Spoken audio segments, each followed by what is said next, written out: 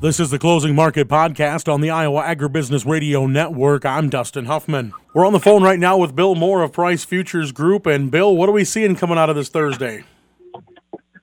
Well, you got to go back, Dustin, to yesterday, and to get an idea about today. Yesterday, the big news was Russian President Putin saying that he didn't care for this Ukraine export grain deal because the UN promised them they'd be sending the grain to the needy, impoverished nations like Africa and Southeast Asia, but instead they're going to some of the wealthy Western countries. And he took a dim view of that, and so the Turkey, I guess, agreed with them, and they're reviewing the deal. That news broke yesterday and caused a huge rally in all the grains, and they probably overdid it, definitely overdid it, particularly in the case of corn or wheat, which was up almost 60 cents yesterday. So it's a knee-jerk reaction up. The jury's still out on how the deal is going to be adjusted, but something's going to happen. And so the market, I think, got a little too overzealous on the news and backing off today, particularly the wheat down 15, although the corn's up about 5, or the beans are up 4 to 5, and the corn's just about steady right now as we go into the close. So I think that's the biggest thing. It was just, backing off the extreme reaction from yesterday. And other than that, we've got a weekend coming, of course, and we've got a major report on comes out next on Monday at 11 o'clock. The WASDE report. This one is particularly interesting, I think, to the trade, because it's the first report we've had since the Pro Farmer Tour. And so, we're kind of wondering whether or not, how far down the government will come on their estimates. And it's really hard to say. They won't come down to 168 like the Pro Farmer Tour for sure. That's not going to happen. But they could well come down to, I think their early estimates I heard are about 172 in the corn.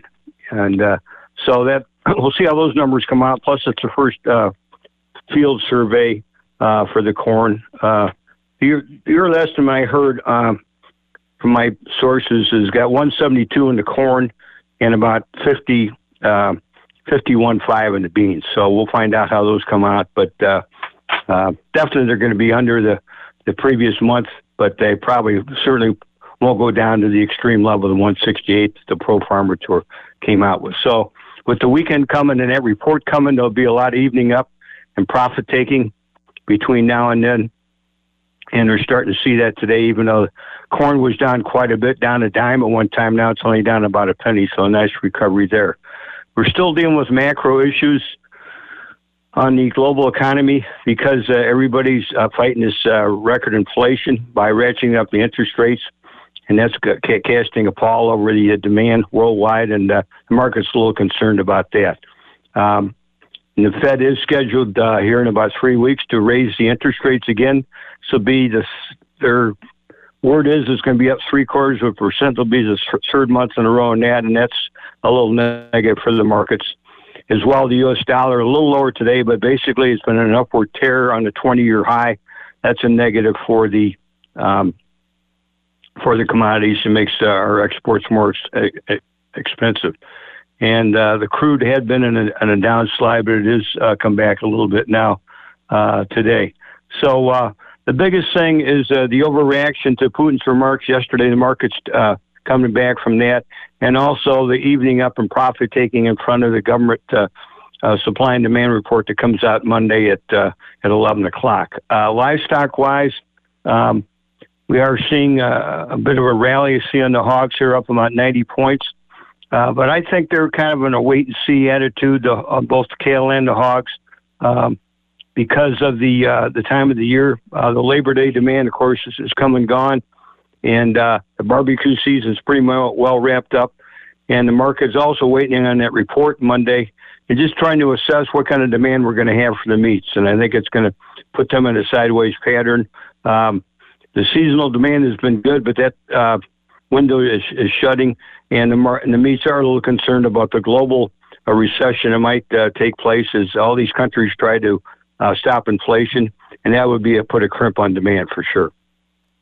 All right, Bill. Well, a lot of great information as always. If folks want to talk markets or get a hold of your newsletter, how do they do that?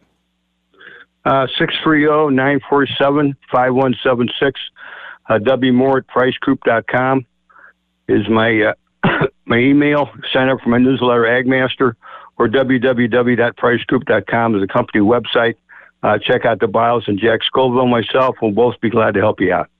All right. Well, we thank you so much, Bill. Have a great one. We'll talk to you again tomorrow. Good talking to you, young man. You take care now. That again was Bill Moore of Price Futures Group. Let's run down those numbers for you. December corn down 2.5 at 668.5. March down 2.5 at 673 1/4.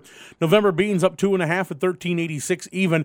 January beans up 2.5 at 13.91 1/4.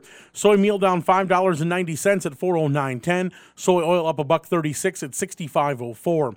Chicago wheat down 15 1/4 at 8.29 even. Minneapolis wheat down 1 3/4 at 8.98 1/4.